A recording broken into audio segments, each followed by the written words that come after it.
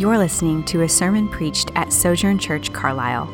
While our world is in a season of uncertainty, we know God rules over all things. In this series, we'll explore the opportunity before us to reflect, recalibrate our lives, and return to God with all of our hearts. Good morning, Sojourn Church, Carlisle. So good to be with you again this morning, looking at God's Word together. Today, we'll continue our series looking at this great opportunity, and we'll continue by looking specifically at Jeremiah 29. But before we end up looking at Jeremiah 29, I want to give us some historical context about where we find ourselves this morning within our passage that we're reading. The nation of Israel at this point has been sent into exile under King Nebuchadnezzar and Babylonian rule. And the prophet Jeremiah has been prophesying to the nation that God has given the nation of Israel into the hand and into the authority of King Nebuchadnezzar, and it will be done by God's will and for his purpose. Hananiah and other false prophets were giving a false prophecy against Jeremiah and as well as the nation of Israel, saying that God had actually broken the yoke of the nation of Babylon, and therefore their exile will only last 2 years. It's coming from Jeremiah 28, verses 2 through 3.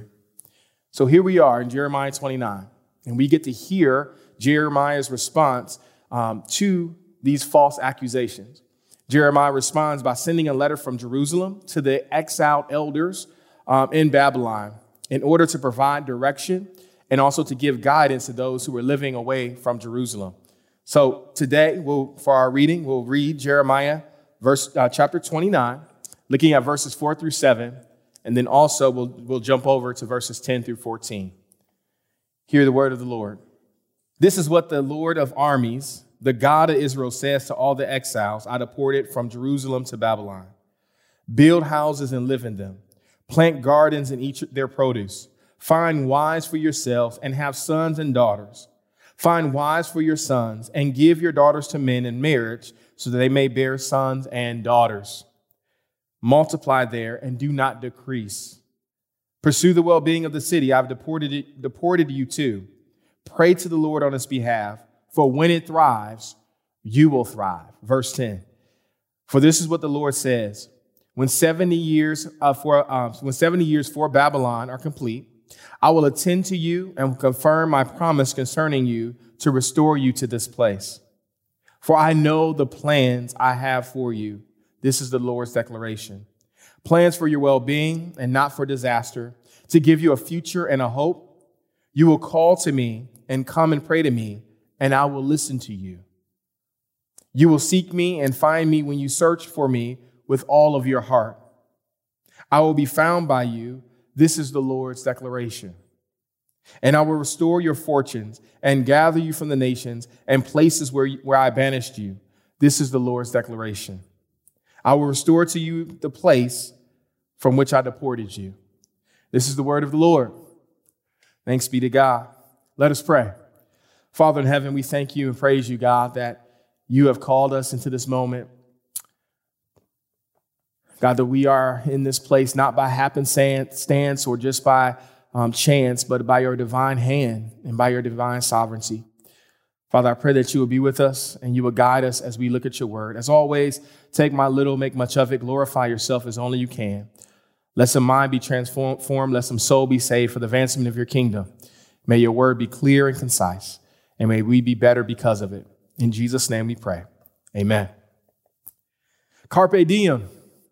Carpe diem is a Latin phrase meaning seize the day. It was used to encourage someone to make the most of the present rather than dwelling too heavily on the past and or even on the future.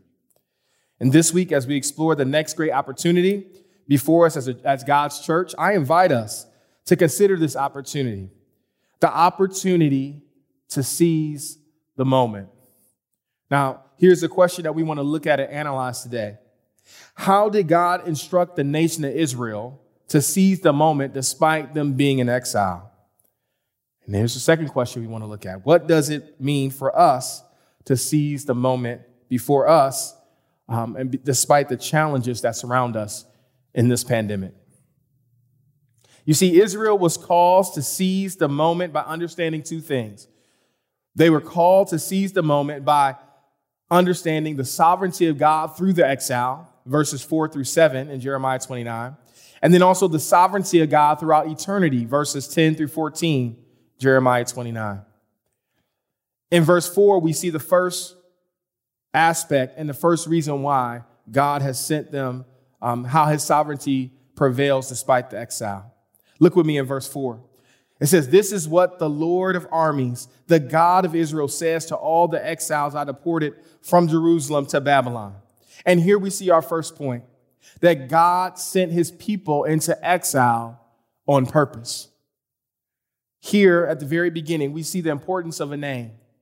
I remember at the time trying to name my children and looking through all these different resources and online resources, trying to figure it out. And we finally landed on the names of Naomi, Eliot, and Luke. And the reason why we came to those names is because those names have a meaning. Naomi in Hebrew means God is my delight or God is my pleasure.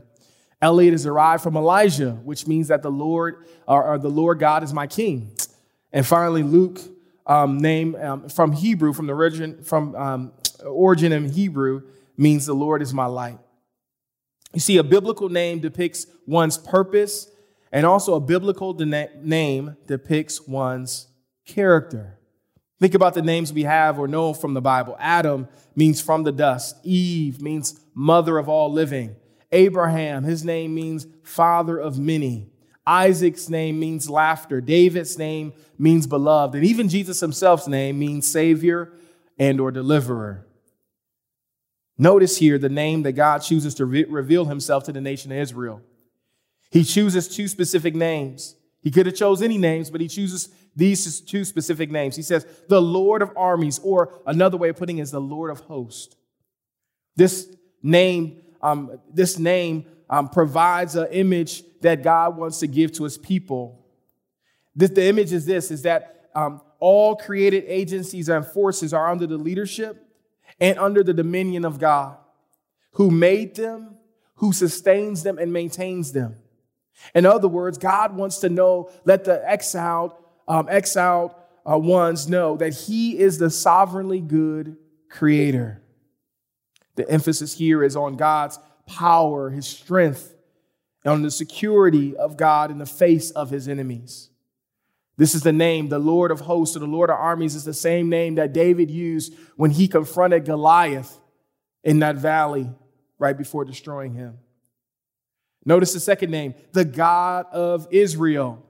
This name was actually a name given to God by Jacob in Genesis 33:20. This name was given to God by Jacob upon him being protected from his brother Esau's wrath after stealing his birthright and not seeing him for many, many years. You see, God protected Jacob from Esau. And as a result, Jacob wanted to give God a new name. So he called him the God of Israel, which means this, that he calls him the God who triumphs over my enemies, or the God who protects me from my enemies. This is very important because, again, biblical names have purpose. God describes himself as the Lord of armies, and he says, I am the God of Israel. And listen what he says. He says this in verse 4. He says, this is what the Lord of armies and the God of Israel says to all the exiles I deported from Jerusalem to Babylon. This word, Hebrew word exile, and also this Hebrew word for I deported are very, very close in pronunciation. The exile word is golah in the Hebrew, and then I deported is galah in Hebrew for I deported. And the exile just means this. It's the captive ones or those who are been sent out.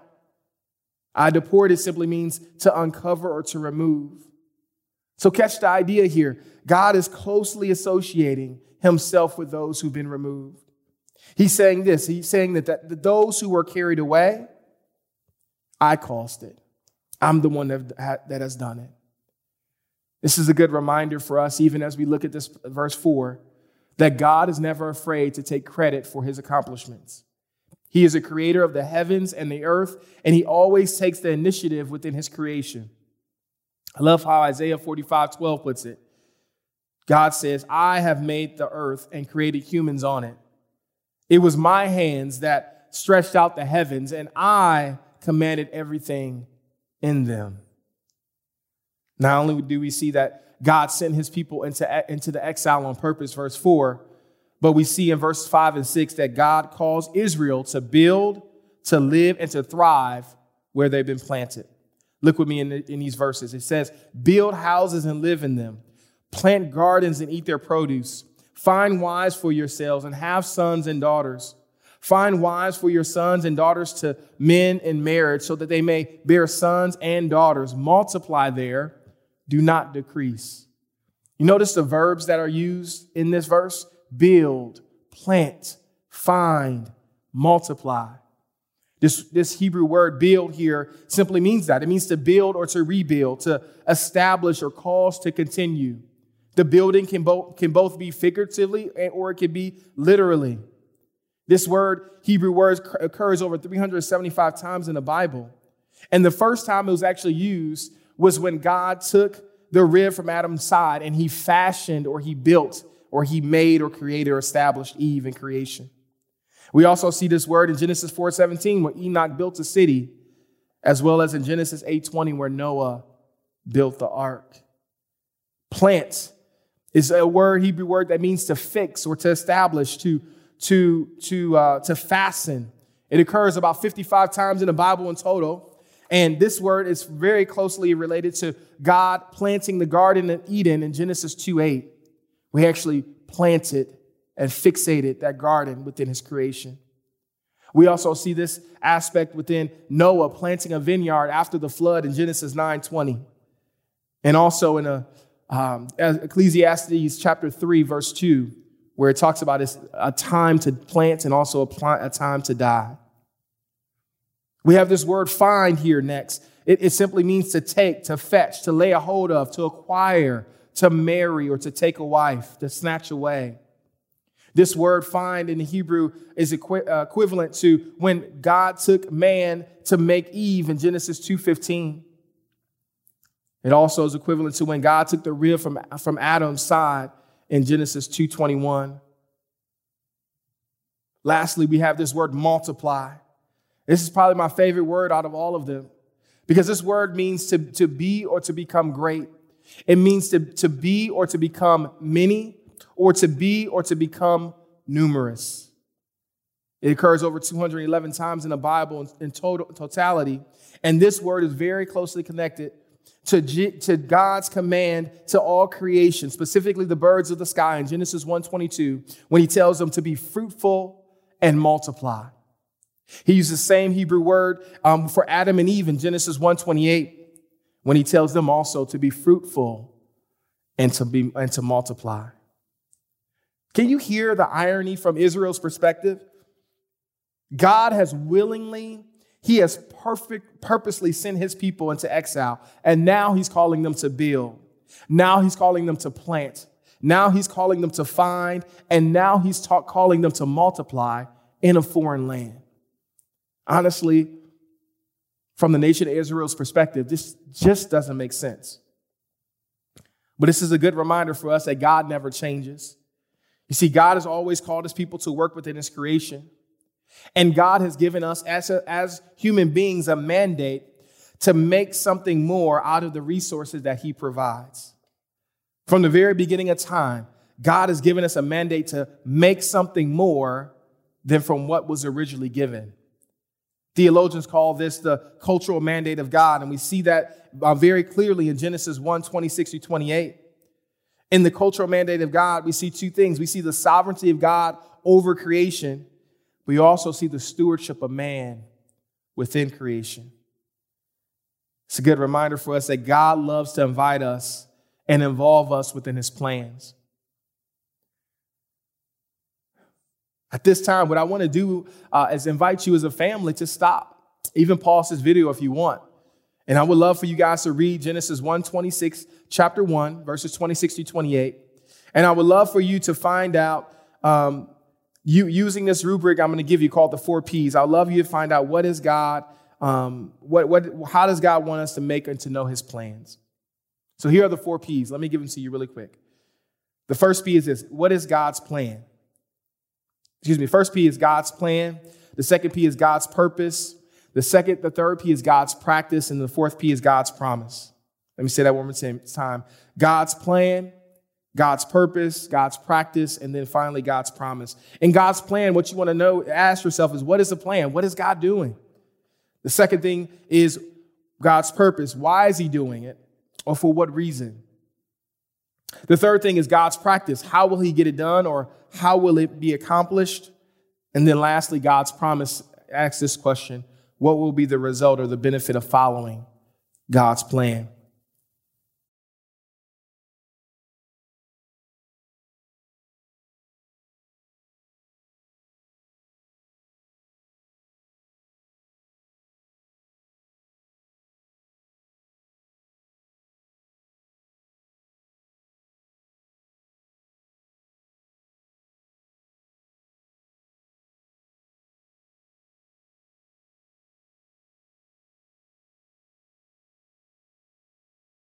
Looking at Genesis 1:26 through 28, we see it very clearly in verse 26. He says, let us make man in our image according to our likeness. That's his plan. He says his purpose in verse 26b, at the end of verse 26, he says, they will rule the fish of the sea and the birds of the sky. How will he do it? Verse 27, he says, so God created man in his own image. He created him in the image of God. He created them male and female. And then lastly, look at the promise in verse 28. He says, God blessed them. And God said to them, be fruitful and multiply, fill the earth and subdue it. So God's plan from the very beginning has always been for us to take what he's given and make more of it. But here's a question we have to ask ourselves. Didn't sin cancel God's mandate? And how was God's mandate affected by sin? See, I love this because in Genesis 3:17 through 19, we have that answer. You see, the consequence of sin was not against work. The consequence of sin was that the ground would be cursed by God. And the ground would be cursed by God so that work would not become our God. We see three things in these verses: that work will never cease. He says you will eat by your painful labor all the days of your life. We see that work will never be comfortable. Verse 18, that the earth will produce thorns and thistles for you. And in verse 19, we see that work will never be convenient, that you will eat bread by the sweat of your brow until you return to the ground. Now, why am I saying all this? I'm saying all this because of this one reason, is that rest is so important. We are called, God has called us as his people to rest from our ceaseless, uncomfortable, and inconvenient work in order to fully rest in God's sovereignty. This is a good reminder for us that during this time of isolation and quarantine, to take time to learn as a family, to take time to learn individually what it means to fully rest in God's sovereignty. If you don't have words, if you don't have an idea, you maybe use some of these as a guideline to help you. If you don't know what to say, pray these prayers. Lord, help me to rest more and more fully in you. Or Lord, teach me how to rest in the knowledge that you're in control of all things. This won't happen immediately, but day by day, teach me, Lord. Lastly, ask God, Lord, empower me to trust in your goodness and character when I don't see goodness around me. Lastly, we see the call to work in Genesis 3:21 through 24. You see, despite our sin, despite our inaptitude, and despite our weakness and frailty, God still provides a way for us to work within his creation. And he says it very, very plainly in Genesis chapter 3, verse 23. God first clothes them. He gives them clothing in verse 21. He protects them. He sends them away so that they may not eat from the tree of life in verse 22. But listen to me in Genesis 3:23. It says these words: so the Lord sent him away from the Garden of Eden to work the ground from which he was taken. God has sent Adam out, and God's purposes has never changed. That he is wanting and asking and desiring us to be involved within his creation. So yes, Israel, you are exiled, but God's purposes never change. Amen. Not only does God send them into exile on purpose, not only has God called them to build and to live and to thrive where they've been planted. But thirdly, God desires for the nations to be blessed, not just the nation of Israel. Look with me in verse 7. It says, pursue the well-being of the city I've deported you to. Pray to the Lord on its behalf, for when it thrives, you will thrive. I love this word, this Hebrew word pursue. It just means to seek out, to seek with care, to inquire or to follow after. This is a word that actually Rebecca used in Genesis 25:22 when she had her twins in her belly and they were wrestling in her belly and she didn't understand what was going on. And this same Hebrew word that's used here for pursue is the same word to describe how she cried out to God and prayed to him to inquire of him what was going on between the two children that was within her. Well-being and thrive in verse 7 are very closely related. Actually, they're the same word of shalom. And shalom means completeness or soundness. It means our welfare. It covers all aspects of peace and also of plenty. It's a word that occurs 237 times in the Bible and is closely associated to Numbers 6, 24 and 26.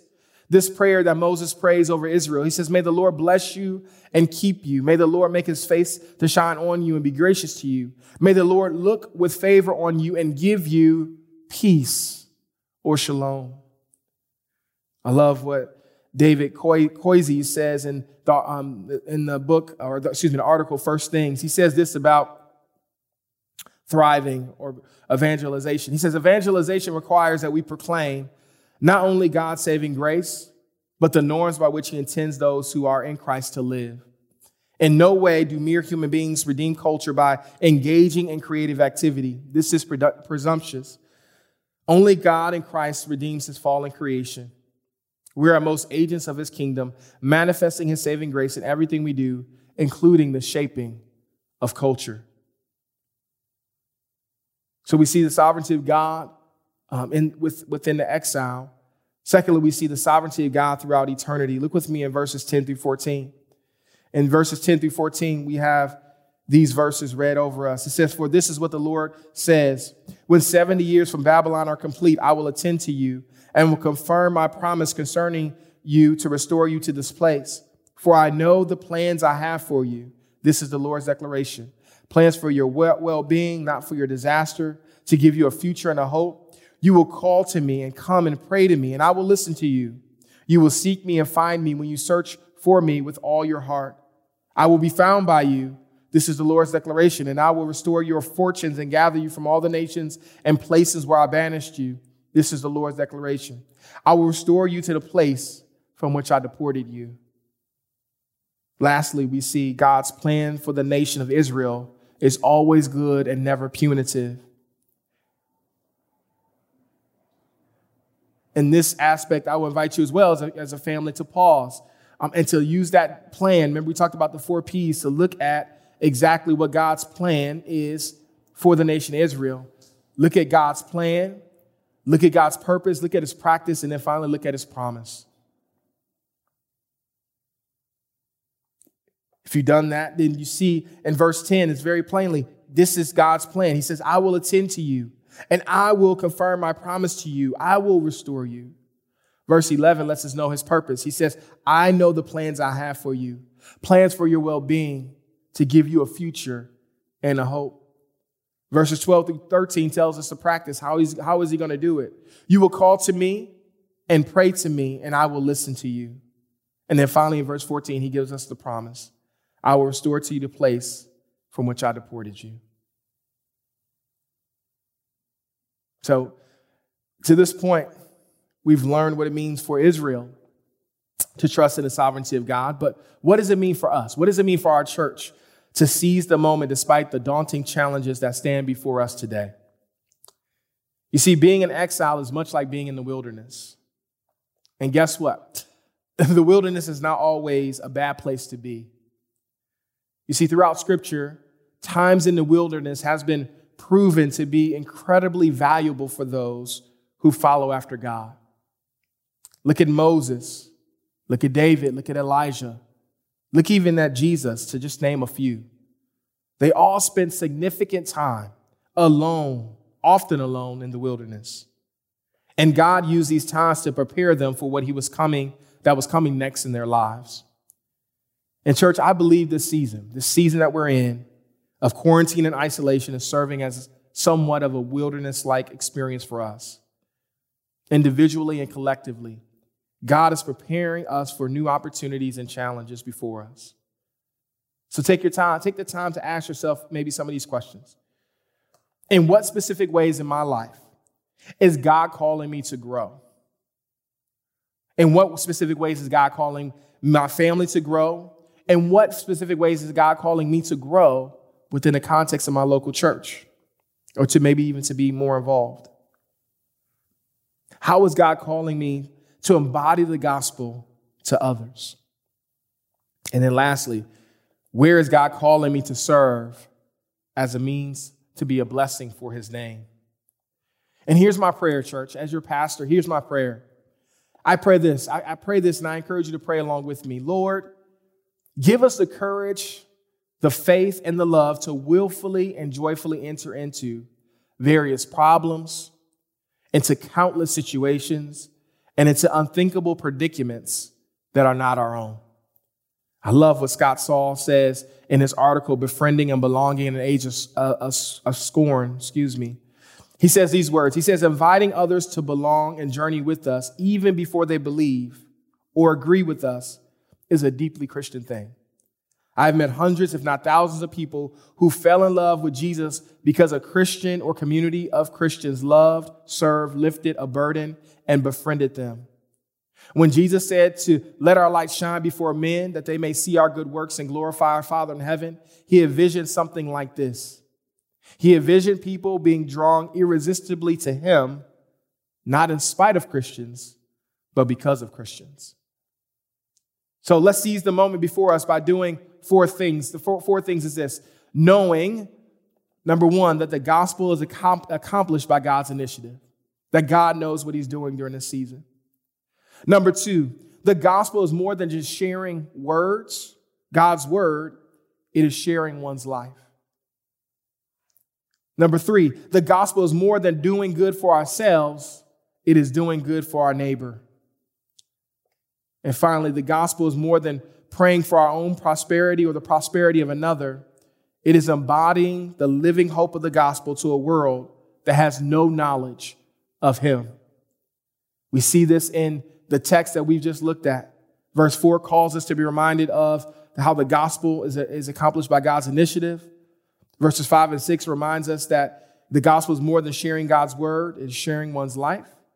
Verse 7 reminds us that the gospel is more than doing good for others. It is doing good for our neighbors. And then lastly, verses 10 through 14 let us know that the gospel is more than just our prosperity. It is embodying the living hope of God, of his gospel to a world that has no knowledge of him. Would you pray with me? Father, we do praise you and thank you. Thank you that you have called us to be involved within your creation. I pray that you will give us courage and faith as a body of believers to see and to know and to respond with great courage and faith into various predicaments and situations and problems that are not our own.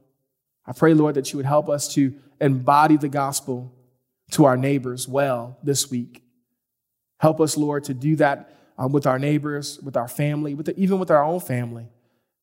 We pray, Lord, that you would strengthen us in this way to glorify you. Thank you, God, that you have not called us to idleness, but to work diligently with our hands. And I pray that the work that we do, you will bless and you will receive much glory and honor. In Jesus' name we pray. Amen.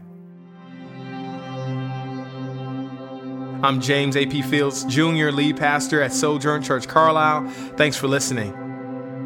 We're a church that is rooted in the community of South Louisville, and we are seeking to advance the gospel of Christ in South Louisville and beyond. For more sermons, info about our church, and ways you can support our ministry, visit sojournchurch.com/Carlisle, CARLISLE. God bless.